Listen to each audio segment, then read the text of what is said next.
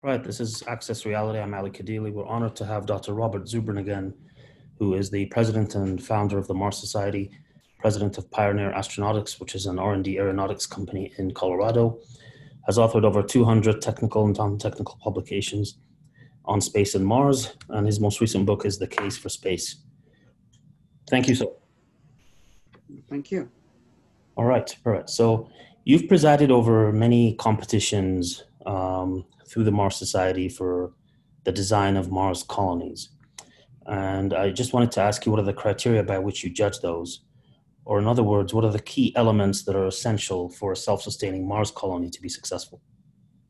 All right. Well, for instance, we had a competition last year to design a 1,000-person Mars colony. And the teams were given 40 points for the technical merit of their design, 30 points for the economic basis of it, that is for the colony to become self-supporting, and then 10 points each for the social, political, and aesthetic aspects of the colony. All right, great. And can you just go over the highlights of what the technical requirements would be? They have to propose something that'll work, that will keep people alive, that meets the basic requirements of a functioning settlement. So they have to propose a life support system. They have to show how much power it will need, and so forth, and how to grow the food, and all these sorts of things, how to make other materials. This feeds over into the economics, because the more materials you can make on Mars, the less you need to import from Earth. And that basically eases things up on that front.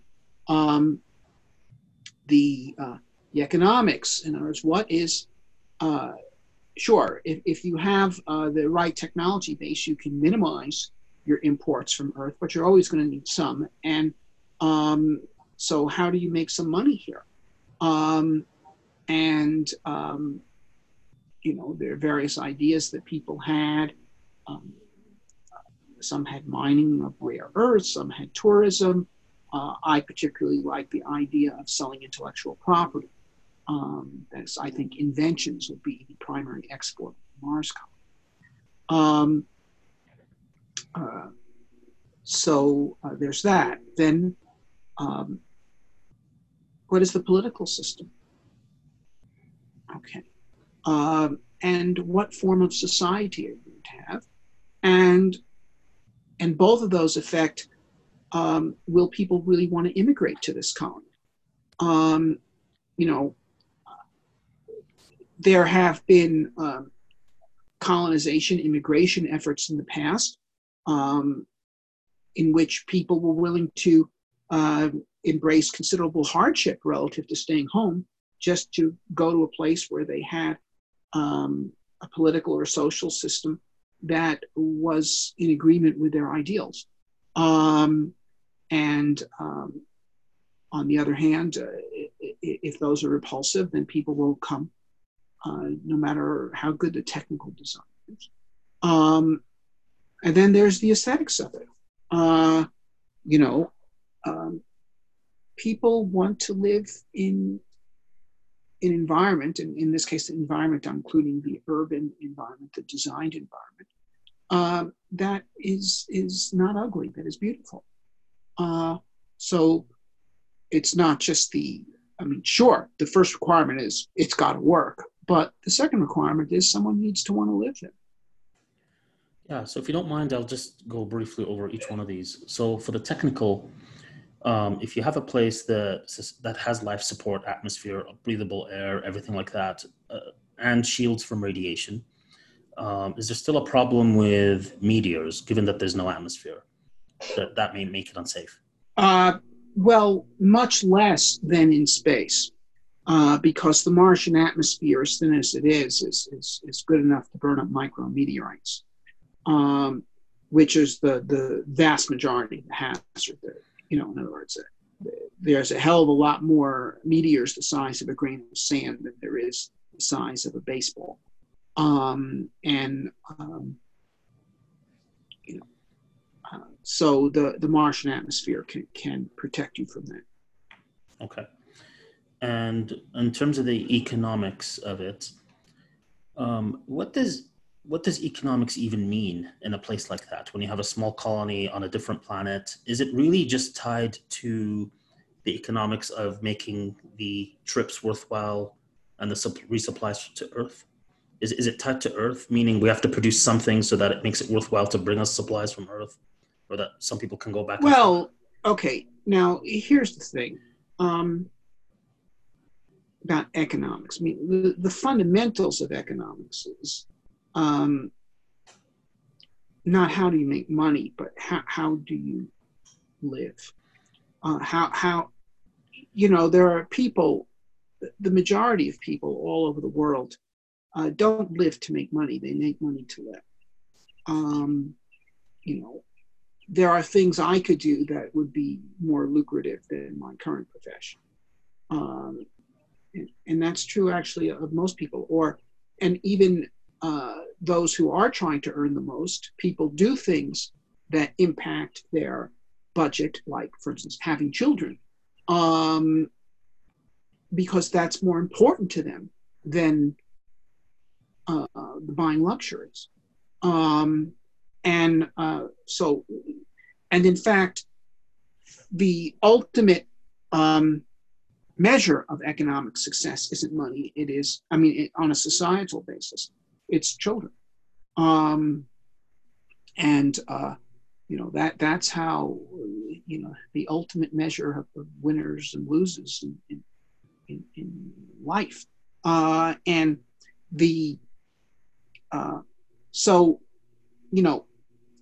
there are people who live in the north of Finland who, hunt reindeer and things like this.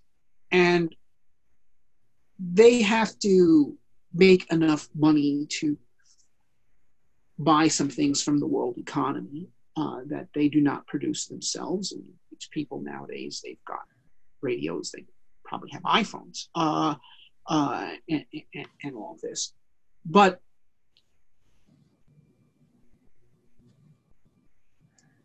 they only do enough of that to support their way of life, because what's important to them is their way of life.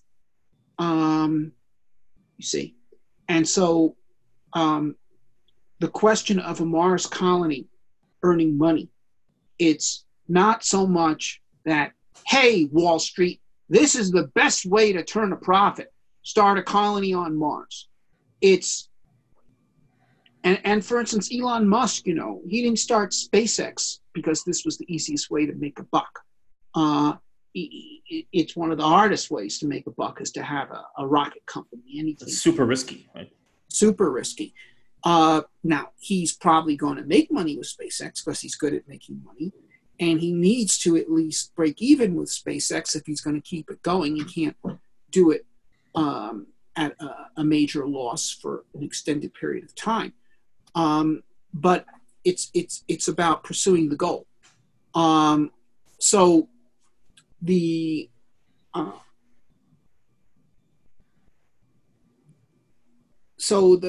how will the Mars colony be able to support its imports?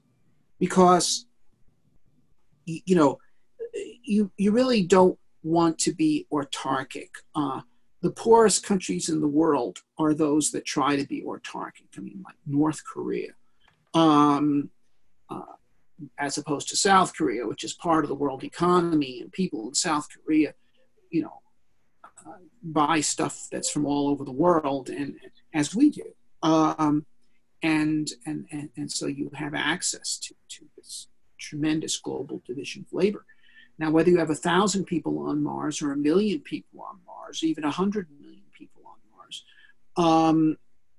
it's still rather small compared to the human race. And so you're going to want to be able to afford imports. You're not going to want to have to try to make everything. Now, you don't want to import food.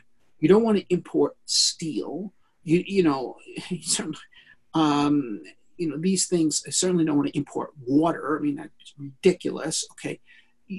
You want to import, perhaps, well, you might import the equivalents of iPhones that they have at that time, or in any case, in other words, you don't import food. You don't even import the glass for the greenhouse. You don't even import the pumps for the greenhouse. But maybe you do import the chips that control the automatic control system that controls the pumps for the greenhouse, because that's too complicated to make on Mars. Okay, so you want to be able to make some money. And as I say, the people pointed out some things. I mean, look, Mars has had a complex geological history. And, at one time you could walk around the Earth and you could, and people did find native gold on the surface of the Earth. They had gold in ancient Egypt, and they did not have terribly sophisticated mining and certainly not refining techniques.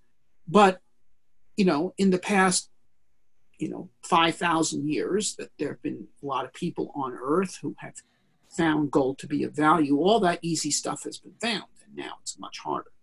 Now, it hasn't been the case on Mars. So there might be rich veins of very valuable materials that if spaceflight was cheap enough, you could export to the Earth. Okay, that's one way to go. Deuterium, which is the fundamental fuel for fusion reactors, is 6 times more common on Mars than it is on Earth. If we had fusion power, it'd be valuable.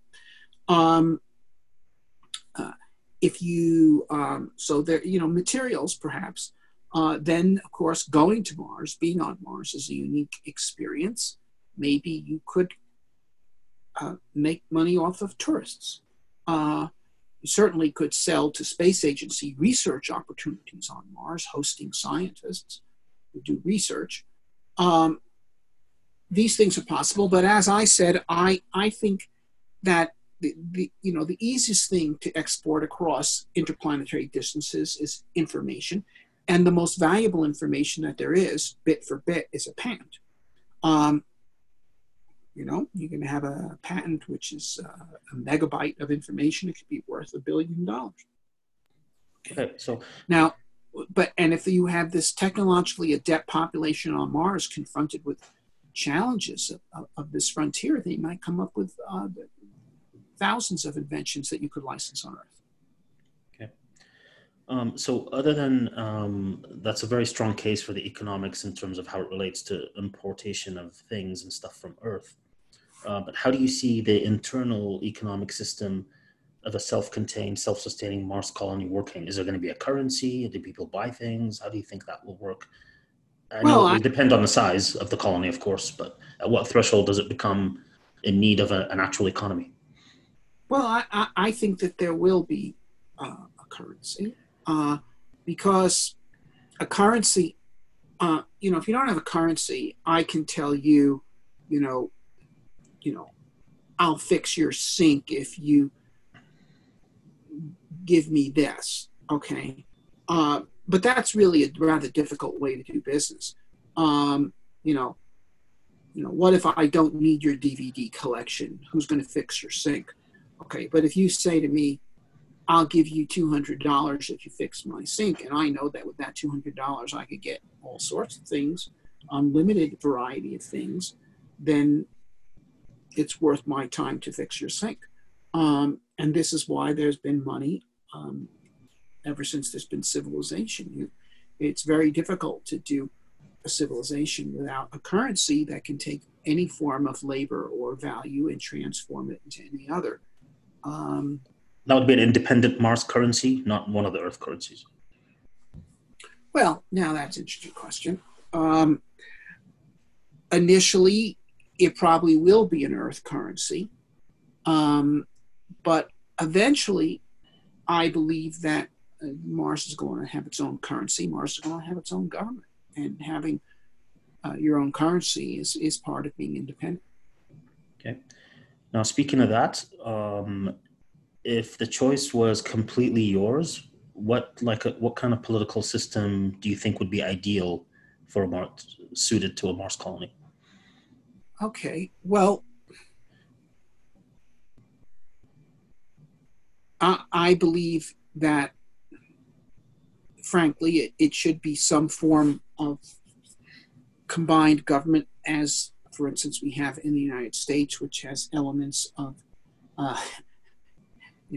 from a classical point of view, democracy, aristocracy, and monarchy in it, because you need all those things, and it will have checks and balances. I think the founders were very smart in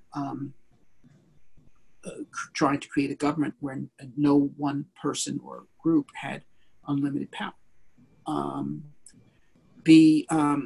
But what I do think that would be different than here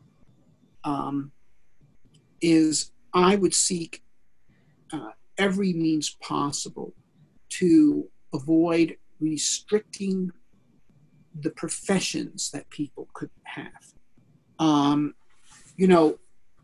Every society is typically blind to its most common forms of oppression. Like, if you read ancient history that is written in ancient times, if you read the writings of Herodotus, Thucydides, if you read Plato or Aristotle, while being a slave is an unfortunate condition, you will not find anywhere a criticism of the institution of slavery, that there shouldn't be slavery. And because it was the basis of their society. Now, in our society, there's all these people that are, very aggravated over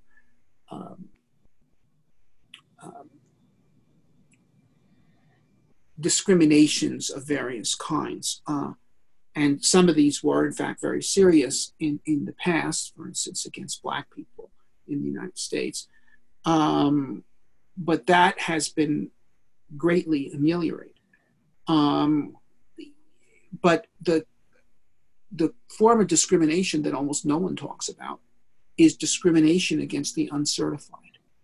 That is, we have set up this system where you have to have various certificates, high school diplomas, college diplomas, graduate degrees, or even just certificates to be, beauticians, or what have you, which limit access of people to engage in various professions. In other words, you have plenty of people that would be very good teachers who don't have college degrees, let alone teaching certificates. And this is a very general form of oppression in our society. It causes people to spend years of their life to try to get the right certificates, and very large sums of money, without which they would not be allowed to participate as full people, or to the full extent of their talents, put it that way, in society. I think a Mars colony, precisely because it has a limited number of people and therefore a limited potential division of labor, is really going to have very strong incentive not to put red tape barriers in front of people doing what they can do. And I think this is going to be one of the things that makes it attractive, to immigrants from Earth. You don't have to be a member of the Guild. That was to a significant degree one of the attractions of colonial and 19th century America. So I think we're going to want to maximize individual freedom in that very important area. Yeah, so it is, in a way, it'll be like the new frontier or the new Wild West, not in a bad way, in a good way in terms of potential for opportunity and growth and less restrictions. Now, I know you're not an expert in political systems, but from what you know, would the political system resemble mostly what's in the United States then? Is that a good way to model it after that? Well, okay. Well, my imagination on this is somewhat limited. You're right. In that I think that a divided government, we have division between executive, legislative, judicial. We have limited between federal and state. We have limited between the power of the judges and the power of the juries. We have all these different kinds of limits on each one, I think this is a good idea. But let me put it to you this way. Okay, I think that the imagination of humanity in terms of social thought is not exhausted by the present age. Mine might be, but I believe that there's always going to be new groups of people that are going to have different ideas on this. And some of those ideas are not going to be workable ideas. And if they go to Mars and they try them out, their colonies will fail. But some of those ideas are going to be better than the ideas that the rest of us currently hold. The only way you find it is experiment. You know, the founders of the United States called it a noble experiment. They put the ideas of 18th century liberalism into practice. People were acquainted with these ideas in Europe, but they thought they were just, you know, insane. But here we tried it out and it more or less worked. And so millions of people voted with their feet to come here. So these people that go to Mars who have novel ideas on how to have human society, well, in general, people with such ideas are not popular among everybody else. You know, they're considered to be weird or heretics or perverts or just something just unacceptable. And well, they got to have a place where they can give their ideas a try. And if their ideas are better, they will show themselves to be better, and then it'll be copied, and that will help humanity progress overall. Okay, so we agree that it'll be likely something just very unique. Well, I think there will be things that we're familiar with, and there will be things that seem very new and strange, and the best ideas will prevail.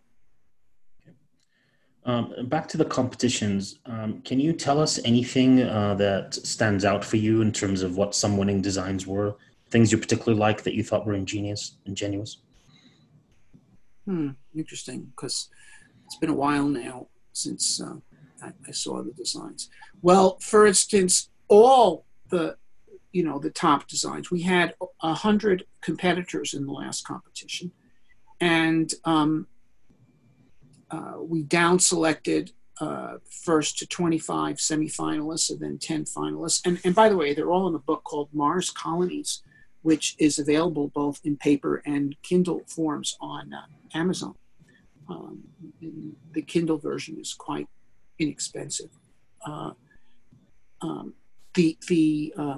everyone could get that. But okay, they're all aesthetically interesting. And now we had some, for instance, I can remember one semi-finalist who was an architect woman, and hers was hands down the best aesthetically, but she did not score well enough in some of the other areas. So in many of these designs, it's not just that the winner, which was from MIT, they had everything rather good, but there were some people who didn't win who nevertheless in one category or another were the best, and that'd be one example I would give. So sure, now they were all the top 10 were sound in every area. Okay, now the winner from MIT, in addition to being technical sound, they were actually of Greek extraction and Greek or Cypriot Americans or something, and they proposed an Athenian democracy as the basis of the government. Because, okay, it's a colony of 1,000 people. Why not? Why do you need to have representative government?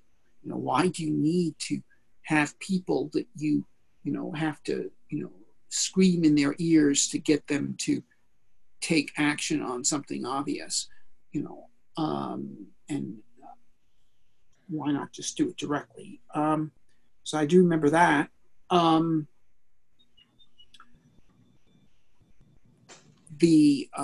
The winters tended to have colonies that were power rich, that is in electrical power, used nuclear power.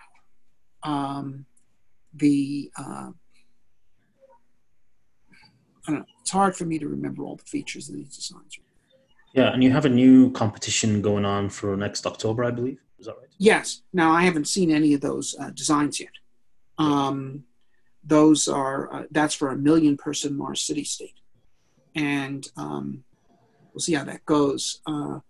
Things have been somewhat thrown off kilter by the epidemic.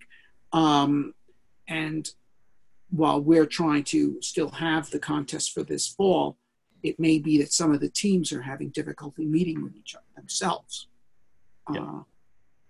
So we're going to have to see how that pans out. Okay.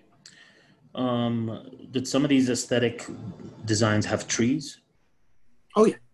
And is Martian soil conducive to actually growing trees in them, do you think, theoretically at least? Well, I think you'd have to clean the soil. You'd have to get perchlorates out of it, but you can do that by washing it. Okay. Did some of them propose underground bases as a way to? Yeah, there was some that definitely proposed underground, but I don't think that any of the winners were entirely underground. Is it because you just don't like underground? Well, there's a lot of merit to having the bulk of your habitat underground on Mars.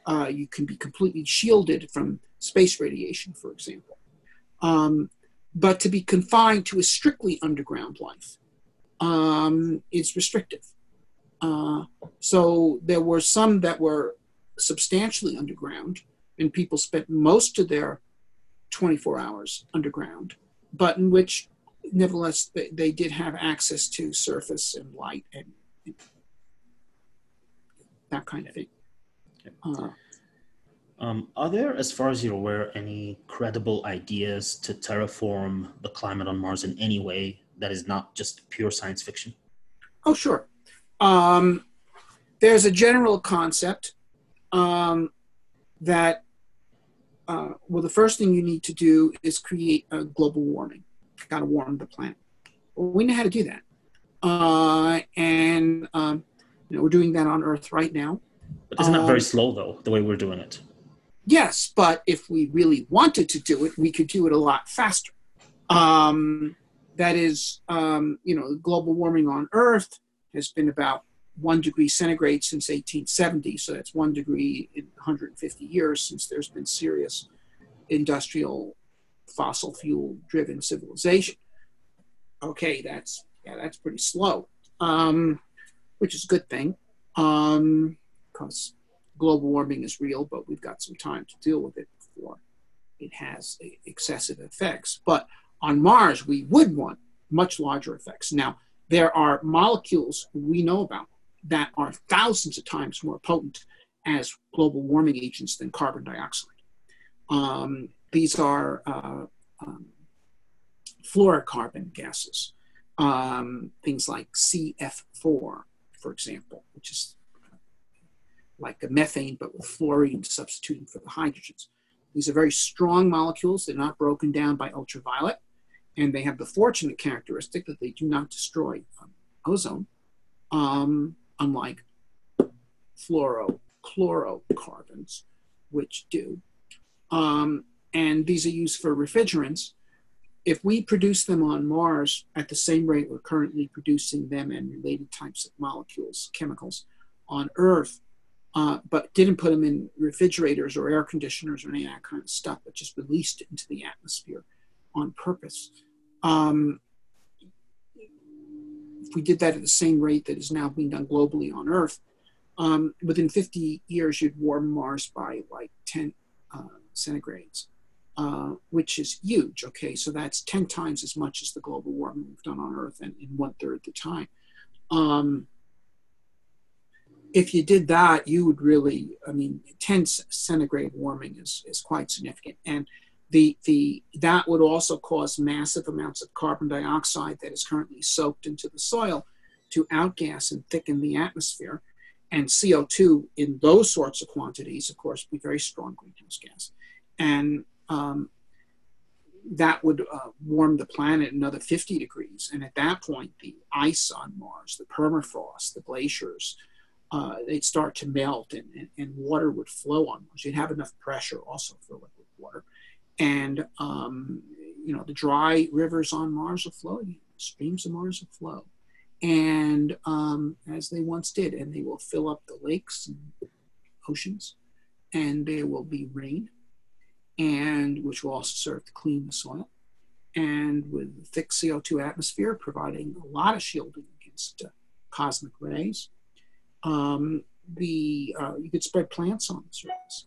And now, if the plants that you were using were the kinds of plants that we're familiar with now, take about 1,000 years for them to make enough oxygen on Mars for people to breathe, less time for some insects and other things that don't need as good air as we do. But I think that if we're talking about this being done, it's excessively conservative to assume that people are going to be limited to, for instance, the kind of plants that we are currently dealing with. That is, if we're talking about something being begun 100 years from now and being full swing 200 years from now, it's hardly visionary to postulate that there will be genetically engineered plants that are more efficient at photosynthesis than the plants that have been evolved by nature. These plants that you see, grasses, trees, and so forth, they're only about 1% efficient. If these were solar panels, they'd be 1% efficient in terms of sunlight into useful chemical energy. What if we can make plants that were 5 or 10% efficient? Then this thing could be radically sped up. And in fact, I'll tell you what I think. Okay, because the scenario that I just outlined for you, fluorocarbons warming the planet, CO2 thickens the atmosphere, warms it more, water flows, plants grow, oxygen comes. Okay, that's in my book, The Case for Space, Case for Mars even, and I've done analysis on it. And I think that 200 years from now, Mars will have been terraformed, that it won't take 1,000 years, it'll take a couple of 100 years. And if my book is available, and Martians read it, they will look at it and they'll say, oh, this is cool. Here's this guy who wrote this book, Case for Mars, in 1996, 20th century engineer, and he's talking about terraforming Mars. That's neat. Of course, he couldn't know that we were doing it with self-replicating nanorobots. Okay, that is, people who look at my idea on how to terraform Mars 200 years from now will look at it the same way we look at Jules Verne's moon mission. In 1865, Jules Verne wrote this book, From the Earth to the Moon. And he tried to figure out how we could send people to the moon. And he launched them from Florida. It was a crew of 3. They were in a capsule. It orbited the moon, and then it landed in the Pacific Ocean, and the crew was picked up by a United States Navy warship, all as actually happened 104 years later. Okay, but how did he propel them? Heavy artillery. And you look at that and you say, wow, there's a lot here that's right. He even guessed the launch site. But heavy artillery, how 19th century can you get? And so similarly, I think that, 200 years from now, the Martians reading my book will say, he got a lot of things right, but there's an awful lot wrong here. I mean, fluorocarbon gas factories, how 20th century can you get? But the fact that we can kind of scope it out, even though we probably almost certainly have the wrong answer because I'm a 20th century mind dealing with a 22nd century problem, is an existence proof that it can be done. Now, sticking with 20th century imagination and capabilities, is there any other way to produce oxygen in the atmosphere other than plants? Well, plants are the best way that we know of because, plants are self-replicating nanomachines. Okay, the biology is nanotechnology, because it's microbes with all sorts of very complicated machinery there. Now, the question is, can we, okay, first of all, improve that? I think we can, because it's improving itself all the time. I mean, that's what evolution is, biology improving itself. So I think we could do that. But are there other things that are not biological in nature, except in as much as we, who are biological phenomena after all, are constructing them? Can, you know, in other words, you know, back, I guess it was in the 80s, Eric Drexler wrote a book called Engines of Creation about building machines on the microscopic scale that would be self-replicating. These would be nanorobots, but not nanorobots in the sense that bacteria are, but in the sense of being purely artificial constructions, in the sense that you think about a robot made of steel or something. You know, could you do this, and then could you program them? And he worked out a theory on how this could be done, and I think it's fundamentally true. It's just we're not there yet. Okay, and if you could do that, the potential of these things would be phenomenal. But clearly, the idea of self-replicating machines, whether these are biological machines or purely artificial machines, is enormously valuable if you're trying to do something on as big a scale as terraforming a planet. Okay. Now, can you tell me what's happening with the Mars One project? Because I know it was on for a while, then it said it was dead because no funding, and now it seems to be back on again. I know you're on I there. haven't heard it came back on again. That's interesting. I thought that it had fallen apart, but maybe it has come back. I don't know. I'm not familiar with it.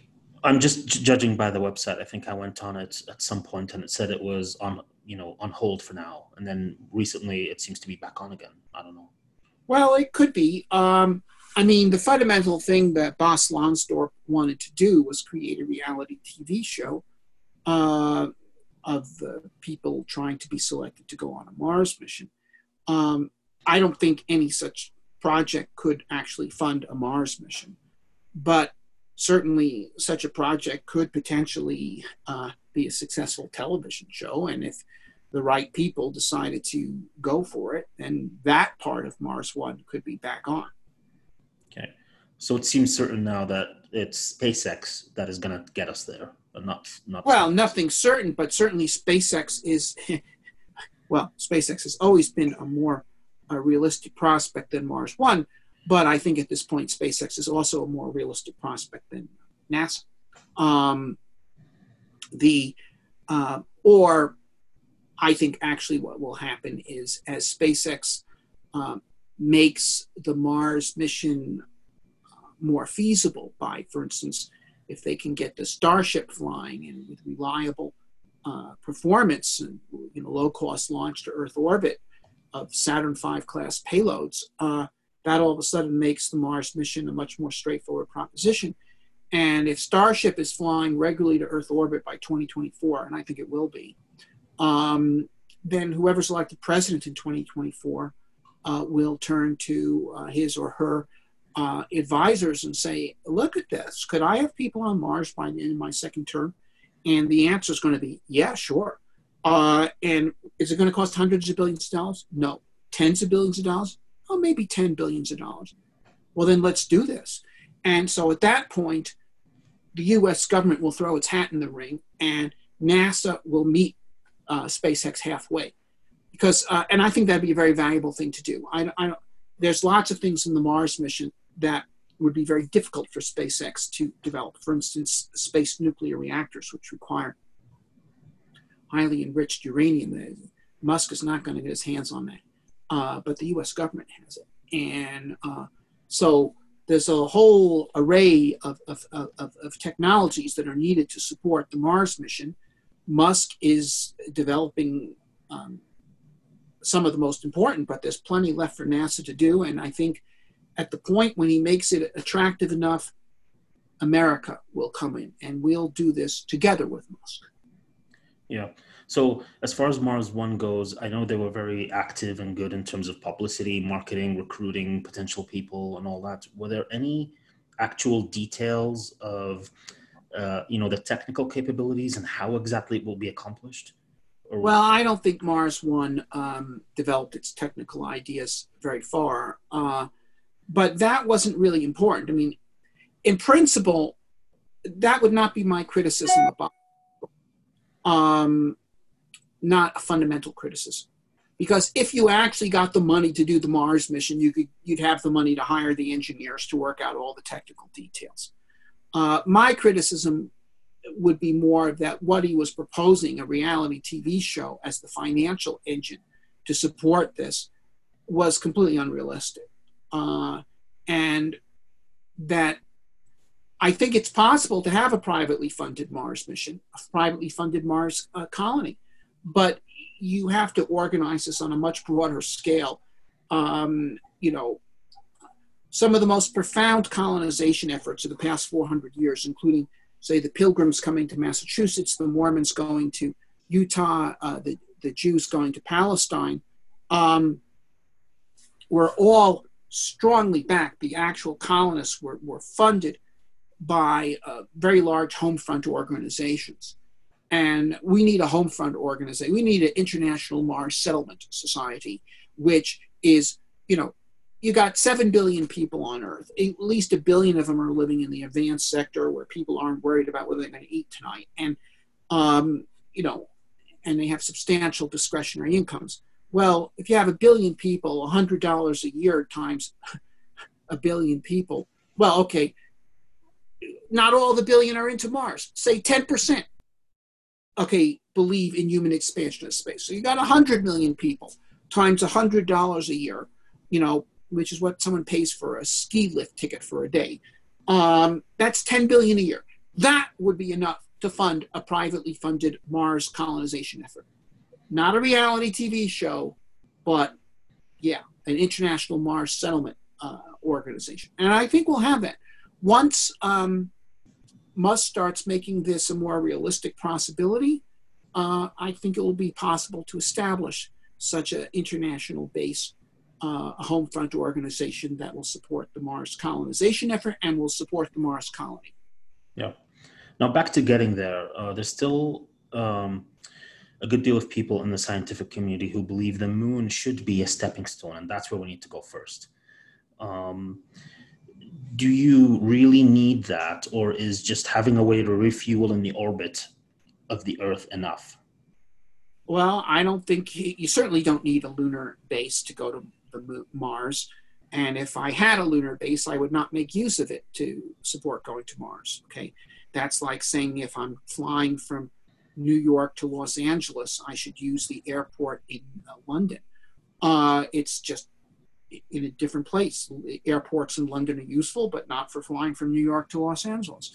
And if someone made me go to London on my way to Los Angeles, they would be making the trip more difficult to do, a lot more difficult. So, people want to go to the moon, they should go to the moon. But it's not needed to go to Mars, and it's not helpful to go to Mars. Refueling in Earth orbit, well, that is how Musk has designed his mission. I would not design my mission that way. I think that they should just create a smaller starship that could be carried to orbit, fully fueled by the big starship, and it could just go. We do need to refuel on Mars to come home, but okay, you could also refuel you could do it Musk's way. It poses certain challenges, but it's in principle doable. So was your way more similar to the shuttle program? No, neither. Neither of these is similar to the shuttle program. Okay. I would simply, Mars Direct, when I originally designed it, we used an expendable heavy lift launch vehicle to lift the Trans-Mars craft to orbit, and then they would be fired off to Mars. Starship is just a reusable heavy lift vehicle. I could use it the same way. Now, Musk wants to send the whole damn Starship to Mars. So he puts one Starship in orbit and he uses 5 more to refuel it so it can fly to Mars. My problem with that is if you want to get the Starship back, it's a very large Earth return vehicle, excessively large. Musk's answer is, we'll just deliver enough hardware to Mars to make the propellant to send it back, because he only wants to design one flight system. Okay, and of course that's a reasonable position. My position is that designing two flight systems, a full-scale Starship and a mini Starship, we can reduce the requirements on Mars. That's an engineering trade. We'll see how it pans out. Yeah.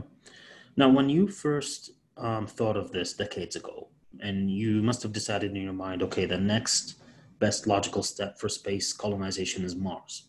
That's what you chose when you looked at the solar system. Mm-hmm.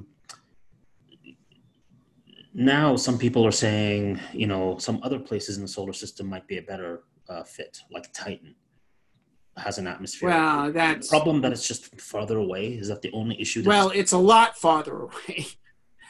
Okay, it's a hell of a lot farther away. You can get to Mars in 6 months. We have with various probes. Saturn is 6 years, so it's 10 times farther away. Solar energy at Saturn is only 1% as strong as Earth, compared to Mars, where it's 40% as strong. Yes, Titan does have an atmosphere with a pressure very similar to Earth. So really, in a sense, on Titan, you don't need a spacesuit. You just need some very warm clothing and an oxygen mask. So there, and Titan's of considerable scientific interest. And I think we'll go to Titan, but it's not next. But you do feel that Mars is not just a stepping stone for further exploration of the... Well, not just a stepping stone, but it is a stepping stone. But it could also be a destination. Mars is a new world, okay? And it will lead to other new worlds, including, yes, the outer solar system and to the stars. So it is not the final destination, it's the direction. But it's the challenge for our generation. It is the thing that will determine whether we will be a single planet or multi-planet spacefaring species with an open future. Okay. All right. I think some of us are going to start a petition to Elon Musk or NASA to basically get you a villa overlooking the Valle Marinaris once everything's Okay. All right. Thank you very much, Dr. Robert Zubrin. It's been a pleasure talking to you again. It's been my pleasure too.